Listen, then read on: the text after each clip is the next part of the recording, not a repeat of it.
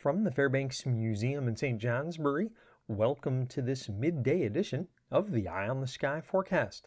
Mostly sunny skies across southern areas this afternoon will be accompanied by partly to mostly cloudy skies in the north, except for clearing in the St. Lawrence Valley. There will be just the chance of a flurry or sprinkle near the Vermont-Quebec border. High temperatures will range from the upper 30s to mid-40s in the north and from the mid-40s to around 50 degrees across the south.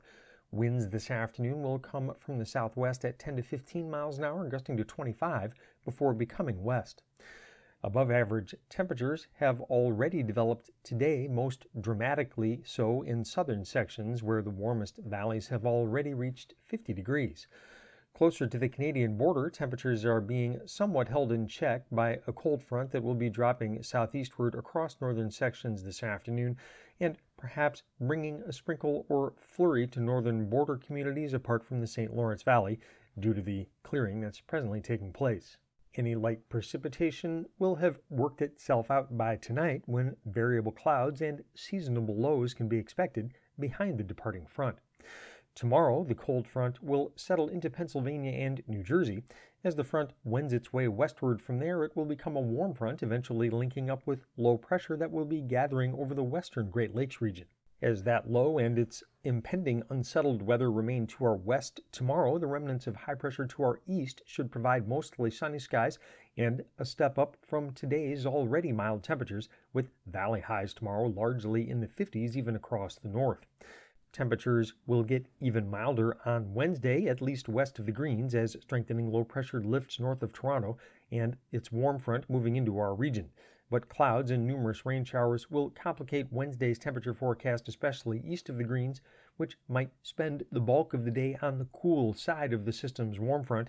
The potential for warmer air on Wednesday hinges heavily on gusty south winds, which should have no problem developing west of the Greens, where Wednesday's highs should reach the mid-50s to around 60.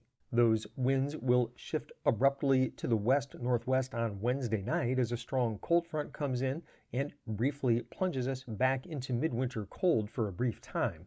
Before that happens, the combination of rain and melting snow will result in rising rivers from Wednesday into Wednesday night, with rivers possibly reaching bank full or even some minor flooding. After a cold and blustery Thursday, temperatures will rebound quickly late in the week, jumping back to unseasonably warm levels, probably again involving highs largely in the 50s by the weekend. In the forecast summary for this afternoon, mostly sunny in the south, partly to mostly cloudy north, except clearing in the St. Lawrence Valley. Chance of a flurry or sprinkle near the Vermont-Quebec border. Highs from the upper 30s to mid-40s north, mid-40s to around 50 in the south. Southwest winds 10 to 15 miles an hour, gusting to 25 and becoming west.